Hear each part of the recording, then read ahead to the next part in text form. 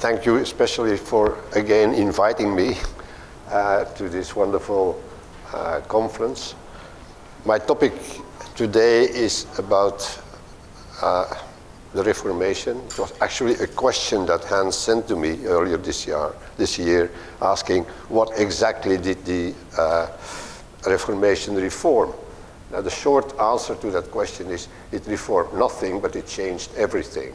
So that's the very short answer, and you'll get a 10 for that if you answer that on the examination paper. But the explanation takes a bit longer. Now, first of all, I'd like to say that this topic for me is a bit off course, because unlike David, I have no warm memories or even cold memories, indeed any memories of a religious education. I'm a product of the 20th century, secularism, 100%. So my interest in religious matters, theological matters, is an outsider's interest. I know that this disqualifies me in the eyes of all insiders on all sides from opening my mouth, but well, apparently the insiders in the circle of outsiders is bigger, growing bigger every day. So I have my outsider's view here in the open. Now, why speak about the Reformation? As a libertarian, there is an obvious answer which I do not share, and there is a less obvious answer which I'd like to explain shortly. As you know, or at least those who attended my previous speech here, which was 2015 or something like that, it was about the notion of conscience and how the Reformation changed the notion of the human conscience, as if there is any other conscience, but it changed the notion of the human conscience. And that's, to me, is very important, because I am with Hans Hoppe in the corner of those who associate libertarianism, thinking about freedom and liberty, with argumentation ethics, or as I used to call it in my more innocent days, the ethics of dialogue. Right?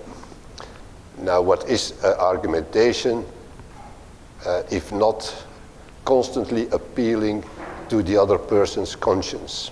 Right? Argumentation is different from negotiation.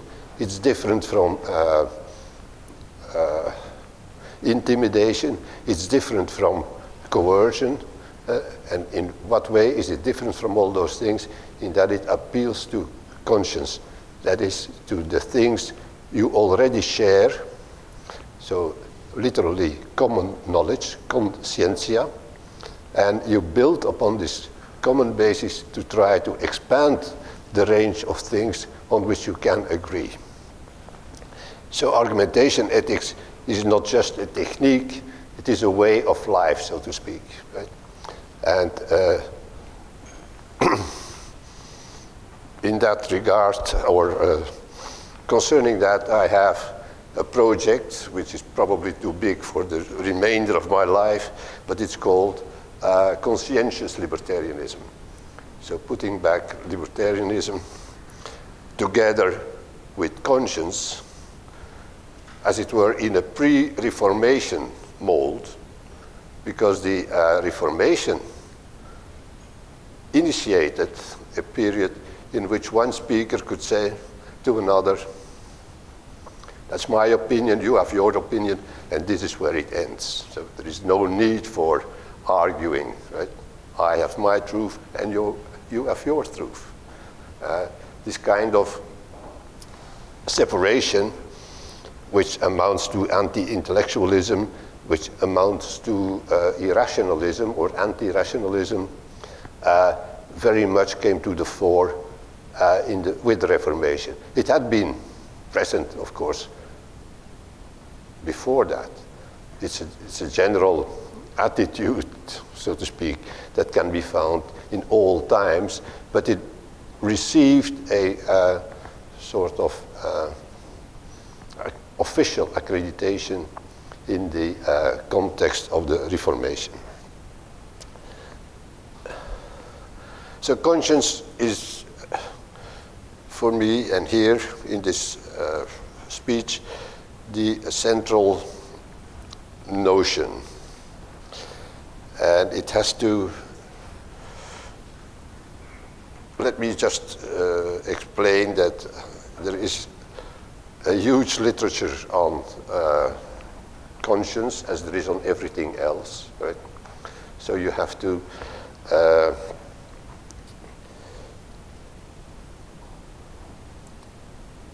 accord me the favor of accepting my definition, if only for the sake of the argument. And conscience, for me, is basically, before you start filling in what's in there, it is to be understood in a sort of Platonic way as a common memory. What is there at the bottom of every human being and can be brought to the surface again in human discourse, human argumentation. If that would be impossible, then of course there is no basis for argumentation.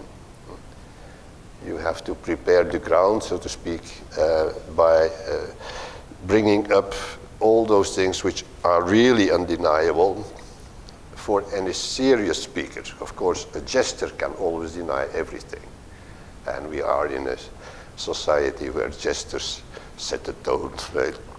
But the idea of speaking conscientiously implies that you try to make yourself understood by the other, so trying to speak in terms the other can understand, that you mean what you say, that you do not invent meanings, and you are not Humpty Dumpty giving words meanings they never had before, and that you take responsibility for your sayings, both within the context of speech and outside of it.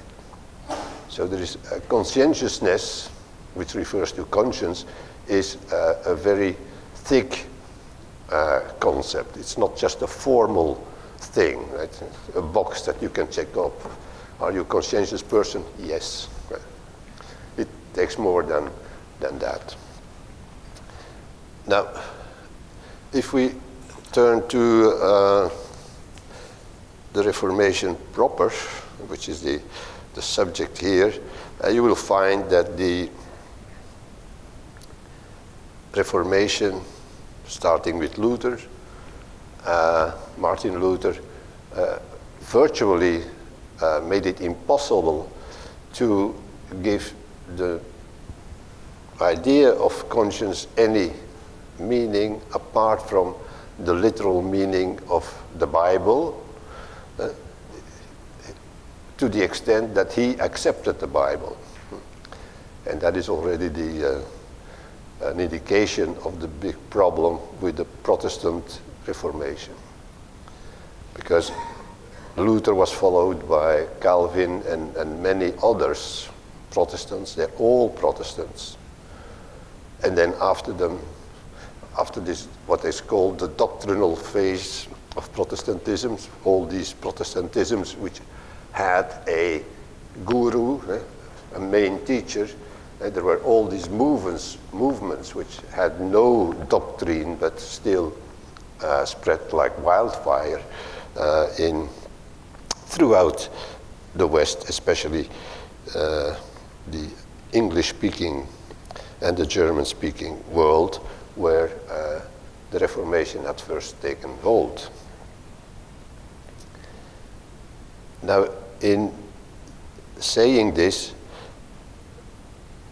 I will be speaking about Protestants and Protestantisms. Of course, Protestants are people and many Protestants are better people than many Catholics, and vice versa. And you can say that for any group, Jews, Muslims, pagans, Inuits, anybody. You can always say many of them are better than many of the others, and vice versa. So this is not a judgment on personal character, but it is what I try to do is an assessment of the atmosphere, the climate of thinking that is generated by certain ideas. Now, the different Protestantisms can all be summarized in the Western context certainly as anti-Catholicism. So to understand Protestantism, you have to understand Catholicism. But also, if you are looking for a common point apart from the non-Catholicism, the question is, what is Protestantism if it is not just anti-Catholicism?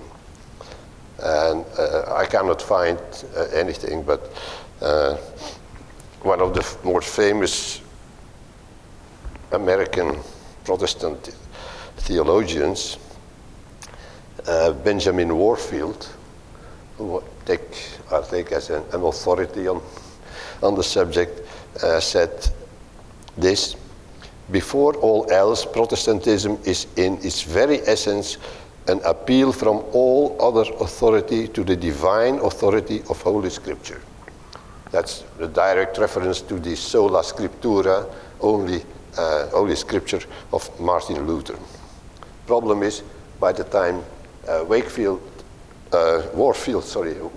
wrote, there were already so many different appeals to the authority of the Bible that it was nearly impossible to give any belief to his statement that you could appeal above all, from all other authorities to the one authority of the Bible. He tried to do that, but given what happened since he died, which was in the 1920s, early 1920s, apparently his counsel was not followed or was not effective, because there was no great unification of Protestantism on the authority of the Bible. On the contrary, it sealed, all these controversies sealed the lack of authority of the Bible, which became certainly in many circles in the Anglo-American world a term of derision. Right? You have the Bible thumpers, and you have intelligent people.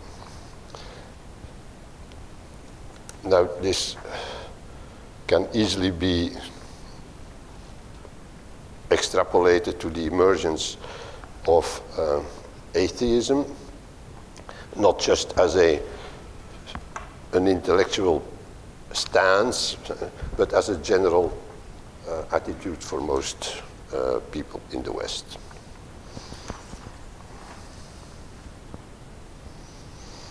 Luther, to come back to him,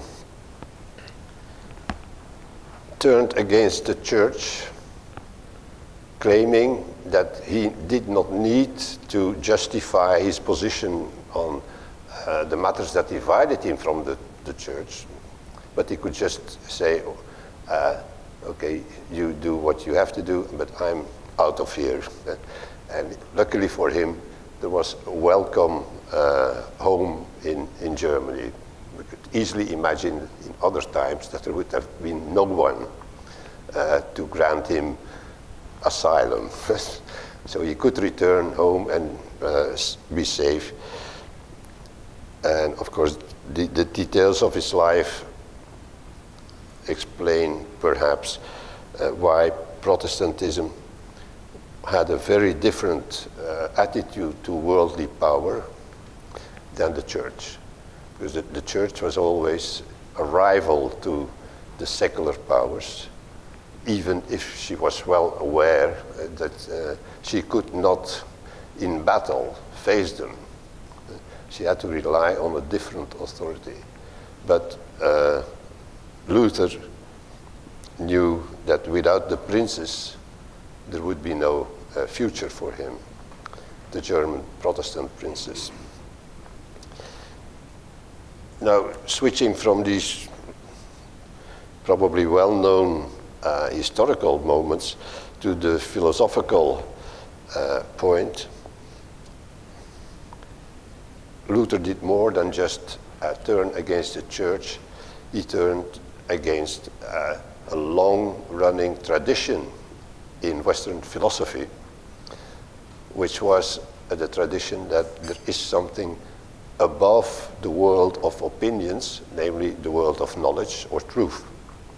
And that is a tradition that goes back in philosophy to the early 6th century BC, when you have figures like Heraclitus or Parmenides, who were writing about the probably the most intriguing fact that launched philosophy, namely how can it be that people disagree about everything and do that with such glee, whereas on the other hand, it should be clear to any intelligent person that there is something, a unifying thing behind the phenomena.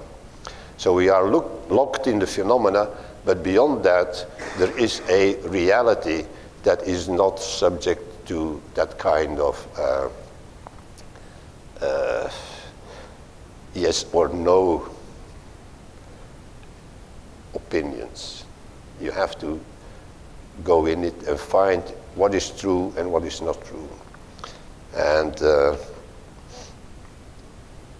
for the Greeks, this idea that there is truth behind or beneath or above the phenomena, this came to be called the logos, the thing that there is a logical aspect to being, not just psychology, not just sociology, not just shouting, but a sort of truth that has to be grasped by the mind. And this grasping by the mind was taught increasingly by the Greeks. Certainly, if you followed the next generations up to Plato, they realized that this truth could be, as it were, explored in a systematic way. And philosophy became a disciplined undertaking precisely because it had developed this idea that the logos consists of ideas with a capital I, so not just things in the mind or things in words, but things that are real in themselves. And this is what launched philosophy as a separate discipline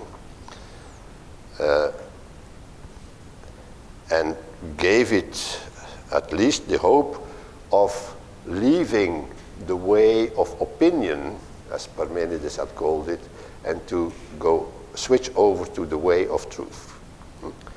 And the difference between the way of opinion, the logical difference between the two is that the way of opinion has no direction. As Heraclitus so beautifully and succinctly expressed it, the way up is also the way down.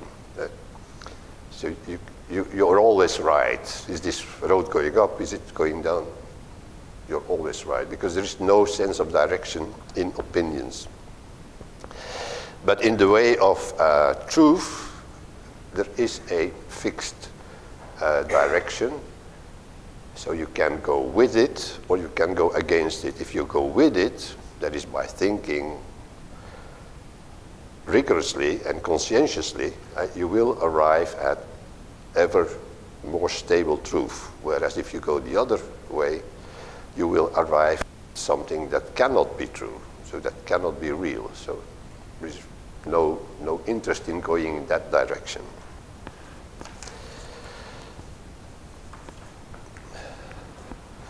Now let me add the religious component here. The world of ideas became, in classical Greek philosophy, something like, but not quite like, the later conceptions of God. The word God in its different variations has two basic meanings. The Indo-German tradition, going back to the old Sanskrit, the Indo-German languages, they emphasize the aspect of shining things. The divine things are the shining things, they are the beautiful things. Right? So they are, as it were, praiseworthy for their intrinsic characteristics. There is also another Semitic tradition, which we translate, the words of which we translate with the term God, and then it means the mighty one, or the overpowering one, or the force. And that is, of course, a very different set of ideas coming out of that. You have religions of the beautiful things, and with the Greeks that became the religion of reason and goodness, of wisdom, right? And you have religions of force. So that was, in classical Greece, obviously the religion of goodness and reason, wisdom. So religion was the philosophical goal, wisdom seeking, and that was also the thing that kept everything together, because the religious aspect, how things go together, hang together, for the Greeks was the wisdom encapsulated in the unity of the ideas. Now for Plato, this was obvious, but it created a problem for him, namely, what do these ideas have to do with the world we live in? Below the line, up on top of the line, above the line, we have the realm of knowledge, truth, and all these things. Below, you have opinion. So how do the ideas work in the darkness of the world of opinion, and more importantly, the world of nature, the world of facts? And his answer was that there had to be a demiurge, a sort of God, not himself a divine thing, because this God was not an idea, but it was something that was so motivated by love for the ideas that it wanted to communicate this love to every thing in nature that had the capacity for responding in kind to this love. So this demiurge became the animating spirit of the world as we know it. Because animating, it was something strange to the dead nature, that it was an animation by the love of the divine things. Now, there are all sorts of problems connected with this, but I'm not going into that. I'll just jump to the next great Greek philosopher. It has to be Aristotle. And Aristotle made really a mess of things in a way, because he said, no, we do not need a demiurge. True, the divine ideas, they're there, but the divine ideas themselves are God. There is no need for a lesser God to act. So how does it happen that this God is of relevance to people and animals? And the answer given by Aristotle was, God is relevant because everything loves him. So the love is no longer the work of the demiurge, right? A sort of thing that is given. It is something that is already there in all of nature. And that was the religious or theological, if you wish, basis for the general teleological approach of Aristotle. Everything has this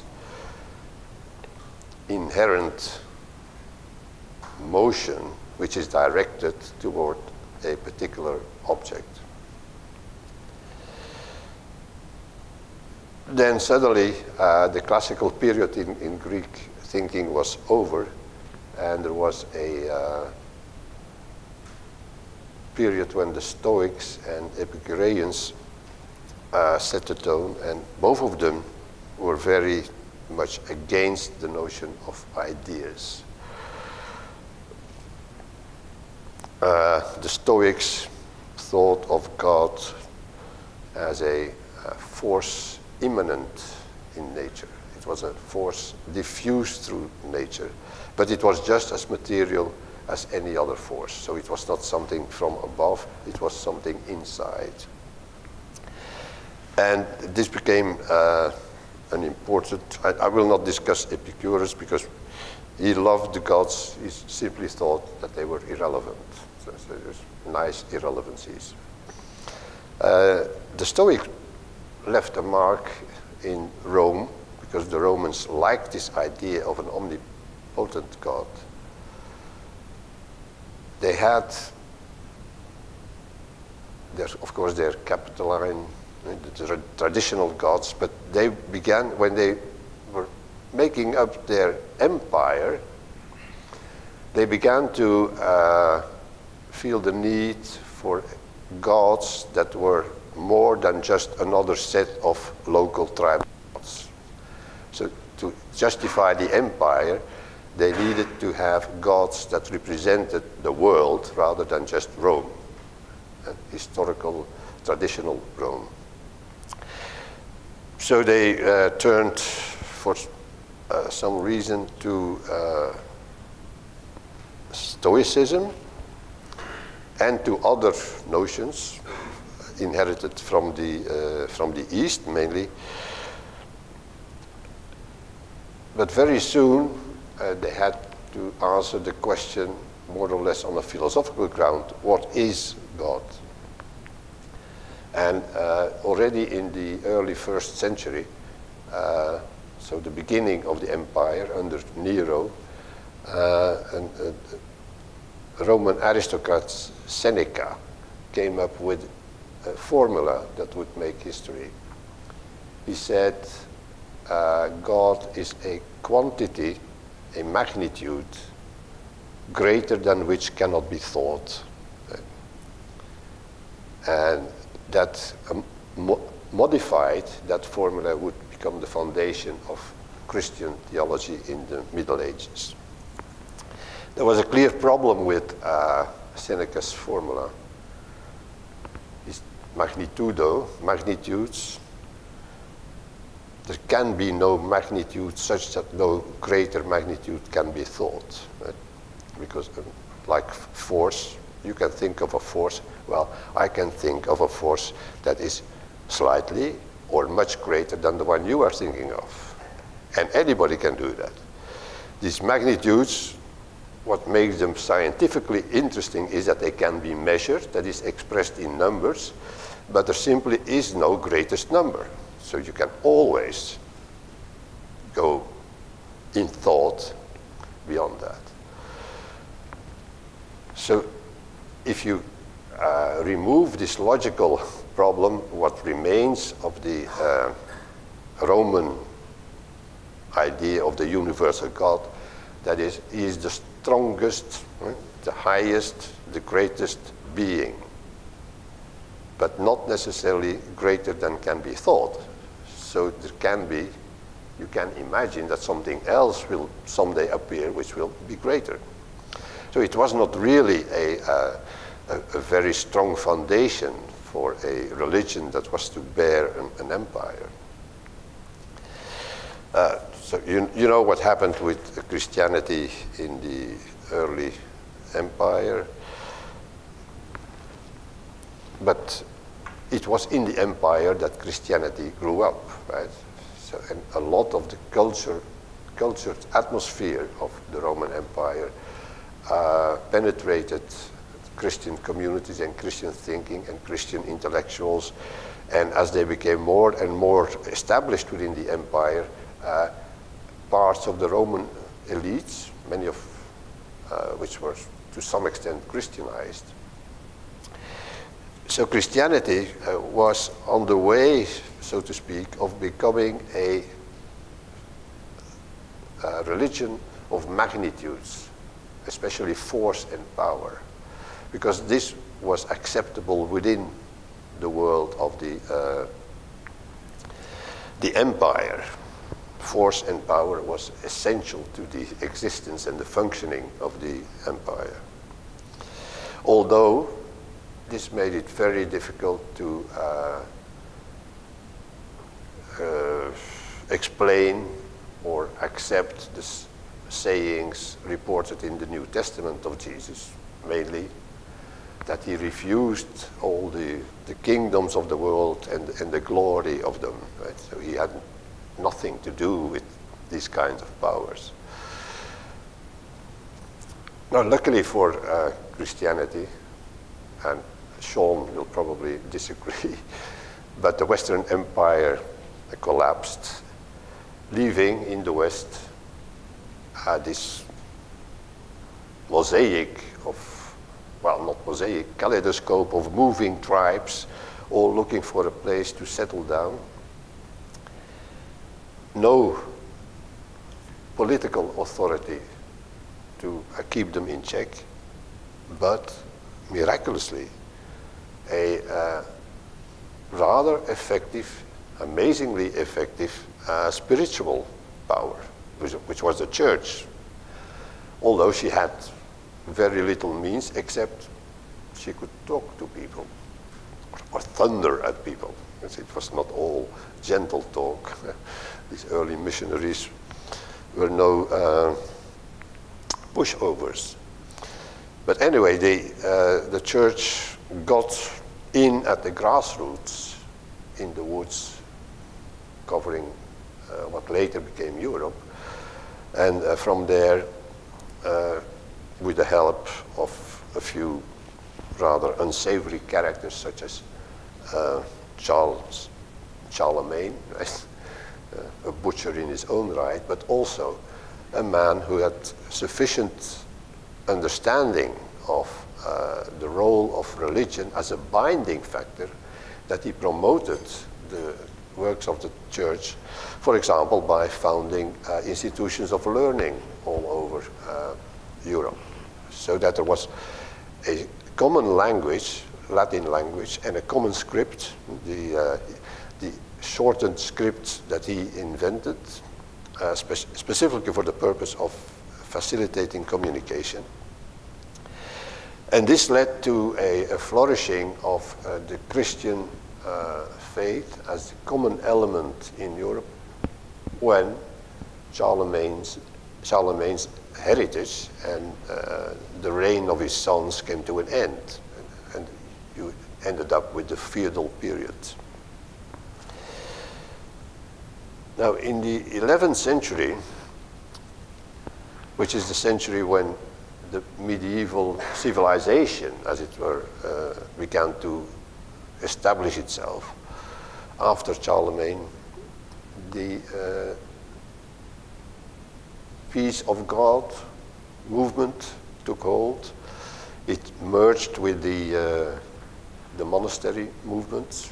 It had been from the 6th century monasteries. And at the time, the monasteries were as it were, the first phase of the church in the West, far more important than the Pope, the bishops, or the priests. The monks were the holy men. whereas the bishops were members of rich, powerful families who always had a double-faced identity. They were members of the elite, but they were also holy, in holy orders. But for the monks, it was different. They had the role of an example. They were really devoting their lives to God. And in that sense, they had an authority far beyond that of the priests. Now, one of the monks, probably one of the greatest minds in the Middle Ages, was an Italian born in Aosta and moved then to northern France, the monastery of Bec, and later became Archbishop of Canterbury. So Anselm of Canterbury, Anselm of Aosta, Anselm of Bec, it's all the same. But I'm interested in Anselm of Bec because it was as prior of the monastery in Bec that Anselm turned his idea, his mind for the very first time really in Christendom to the question how to understand God. Right? He wanted a faith based on understanding, faith-seeking understanding. Why? Because he was convinced that without faith, no understanding is possible. So you see, faith and understanding are really two sides of the same coin. And he set out to discover God in his monastery. No electricity. Right? It gets early, dark, very early in winter. So it was a very poor life. Luckily, there was a library, but for the rest, the accommodations in Bec were not very great. Proof, he had to write on clay tablets. So the monastery was not rich enough to provide parchment or even whatever could pass as paper. It was clay tablets. So he wrote, he gave his lectures, oral lectures, and when his novices and the monks asked him to explain in writing, he said, okay, I'll do it. It's not easy to do this, but he did. And when it was finished, a rather clumsy novice broke all the tablets. Problem, if you drop clay tablets, they break. So he had to rewrite them. And as he was doing that, he got very uncomfortable with what he had written, because he had noticed that he had always been talking about the greatest being, the highest being, this sort of absolute greatness in fact or in power or in whatever. And he felt that he had not made a convincing case at all. One reason why he felt that was that the poor monks in Bec had enormous trouble following his very intricate and convoluted arguments. This was not just here is A, B, and C, and now we have conclusion E. And this was going all over the place, very difficult. So instead of showing them the way to God, he felt that he had been misleading them, or rather confusing them. Not a very good feeling for a teacher, right? If at the end of the semester you have to say, what have I done? And he reported being in a existential crisis, even to the point, note this, for a monk in the 11th century, even to the point of losing his faith. So this was a very deep crisis. And he got out of it, I think, that's my interpretation, precisely because he was in such a deep crisis. We would say he was on the point of becoming an atheist. And what did he do? He addressed the atheist. So the next little work he wrote, much shorter than the original monologion, the proslogion, began with an argument against the atheist. Now, in the 11th centuries, you could look far and wide, there were no atheists. They were all Christians, or if you went to Spain, you could find a few Jews, or you could find Muslims. And if you went to the woods in the north, you could find some remaining pagans, but they were all people who believed in God. So luckily for Anselm, he could point to a psalm in the Bible, which starts with the words of the fool. The fool who says there is no God. Right? So that's how he begins. And he said, if I can convince the fool that there is a God, then I am in the clear again, because then at least what I have written will have an object. And how did he start to address the fool? Well, he changed Seneca's formula from a magnitude greater than which cannot be thought to the more neutral something greater than which cannot be thought. But the examples he gives and the explanations he gives make it clear that he means not quality and not quantity, but quality.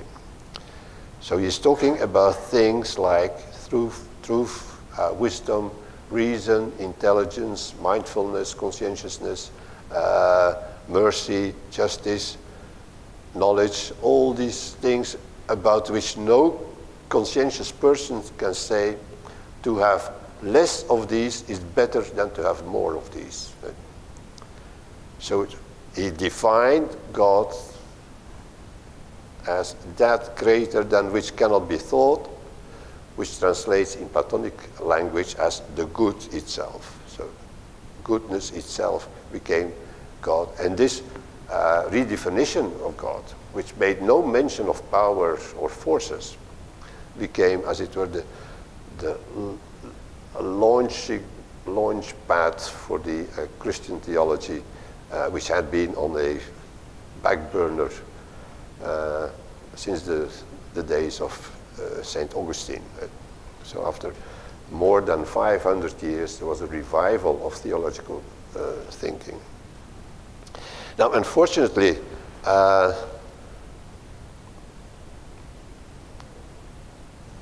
this theory of Anselm was very Platonic. It was Plato's theory, but as it were purified. No possibility of putting inside it the third man problem, or whichever of the classical objections made against Plato's theory of ideas, because in the Anselmic version, it was all about certain qualities. Right? And just to give a small example, you have the quality of redness. Things are red. Some things are redder than other things. Some things are not red at all.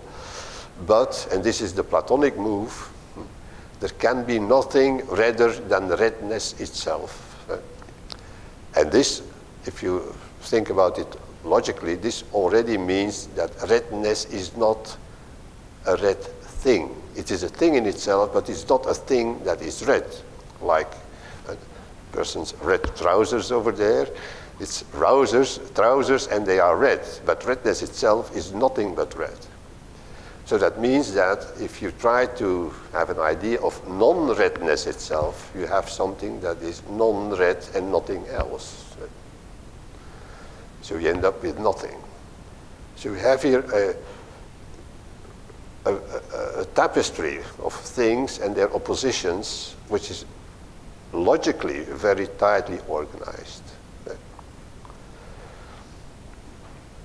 And one of the things, let me go quickly to that, one of the qualities that Anselm introduced, although I must admit, not in so many words, but as it were, in the way he presented his theory, was the qualities of personhood and community. Now, this is important, I think, to any future libertarian philosophy, because one of the problems with current Americanized post-Reformation libertarianism is that the person, the idea of the person, is not really present. You have the individual, but the individual is unlike the notion of the person, bereft of a higher dimension, so to speak. A horse is an individual, a cat is an individual, even a spider is an individual. There's no way you can cut them up and end up with two individuals.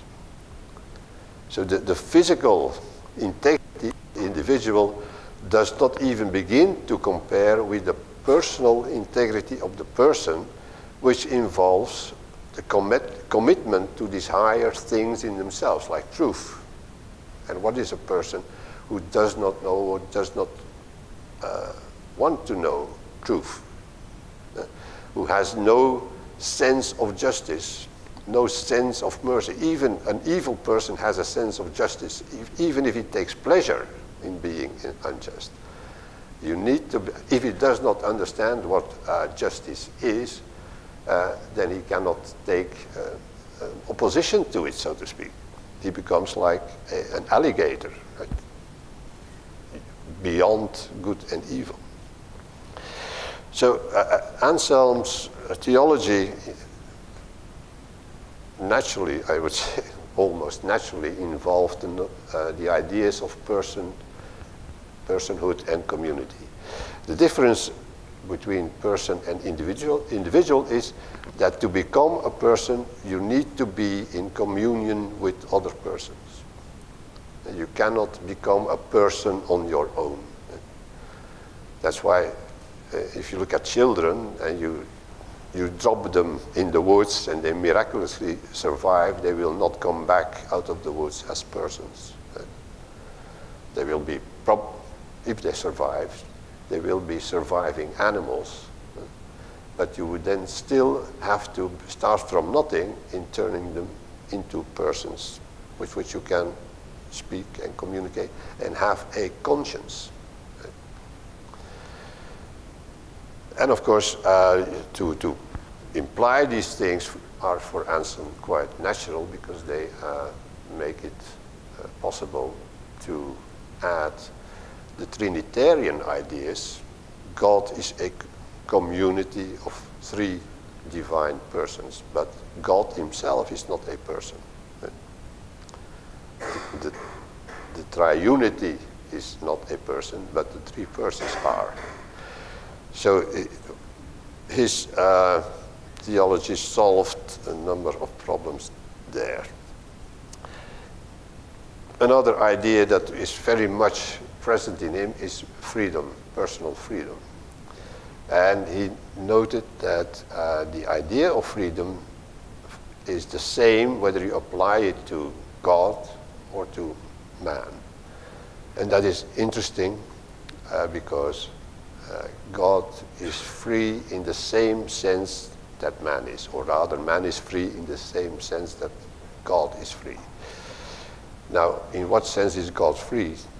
He is free in the sense that he cannot do anything against his own nature. And what is his own nature? This Anselm had explained and is at the bottom of his proof for the existence of God. God is all the things, all the divine things rolled into one, so to speak. He is love, he is truth, he is wisdom, he is reason, he is intelligence, and so on. He is personhood, he is community. But in saying this, he had also implied that all these things, which is also already implied in Plato, that all these things are really logically compatible. So you cannot use justice to justify lying, so to speak, or truth-telling to become to justify injustice or mercilessness or foolishness. All these things have to be taken into account at all times. And this means that the theology which Anselm developed was really a theology of the moral law, taking law in the general sense of order. It is an order of moral things, right? Where moral is an unhappy word, because it's really an order of the shining things, of the things good and excellent in themselves. So if you have that before you, you realize immediately that the moral law, which became a very famous expression later, cannot be a set of rules. Right? The moral law is rather the right, is a question of having the right attitude through life. So a moral education is not instruction in certain rules.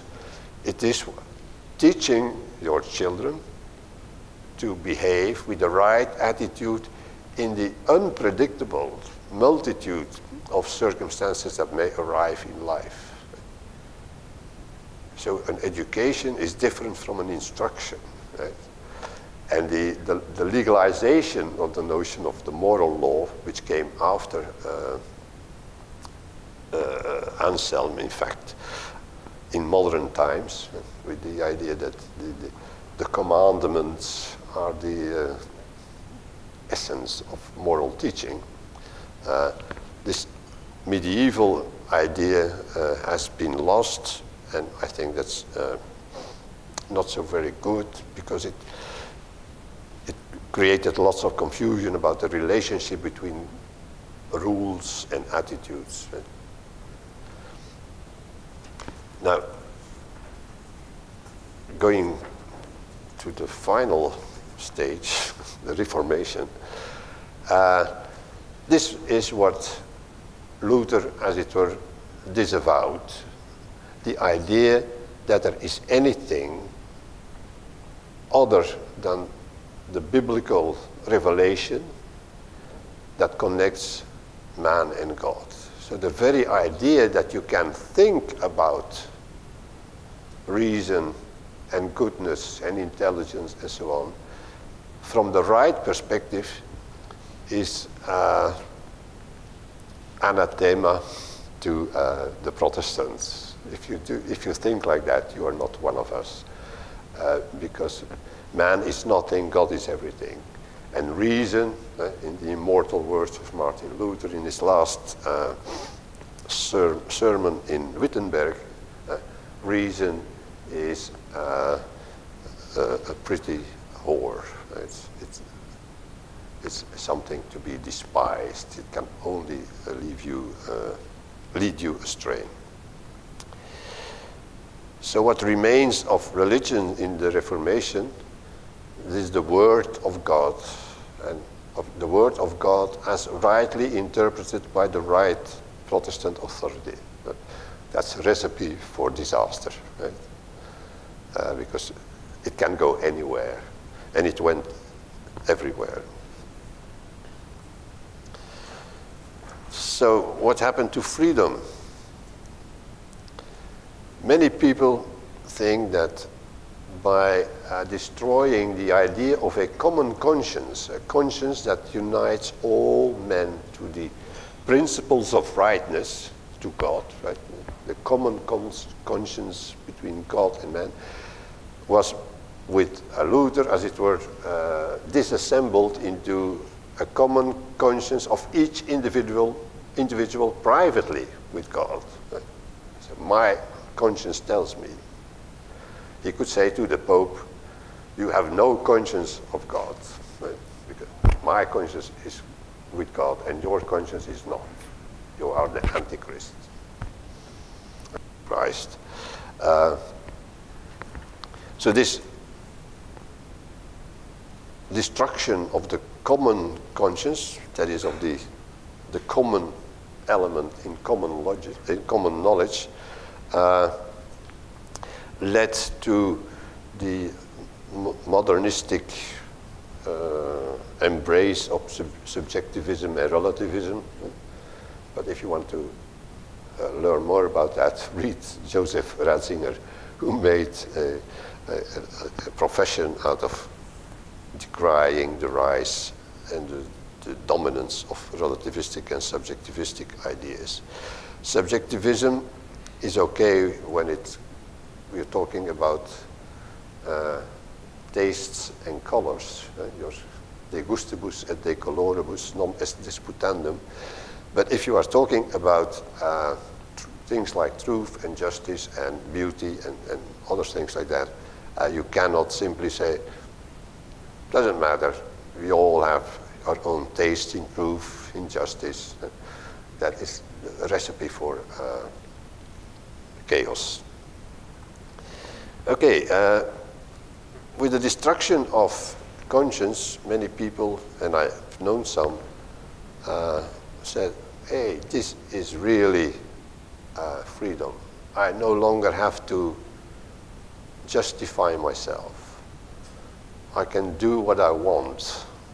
And then soon there was a problem, and there was not really a problem, because you can do what you want, but your actions, your physical actions, should be regulated to the extent that they do not cause harm or violence to another. That made for the kind of libertarian thinking that's so high, so formal, that it doesn't convince anybody, because people think rarely from this academic standpoint of we are creating a new world, right? People think from within their own situation, from where they are, and what does it mean for us. And when you start thinking from that, you need a richer canvas, or rather a richer tool, than merely to say, you can do what you want as long as you do not do harm to your neighbor. Right? Because defining harm or defining property, these are things which happen at a very much later stage. And if before you reach that stage there has not been inculcated a very profound attitude of rightness and respect for rightness, for the goodness and for reason and intelligence and so on, then of course all these different solutions that may be offered, property is this, harm is that, and so on, no, it's it, no, it's that, they will come to nothing. Because the arguments that will resolve these problems have to be appeals to the other's conscience. So unless you have first worked on having a common conscience, your arguments will not amount to anything. And if this is not perhaps the brightest point on which to end, this is where I'll end. Thank you.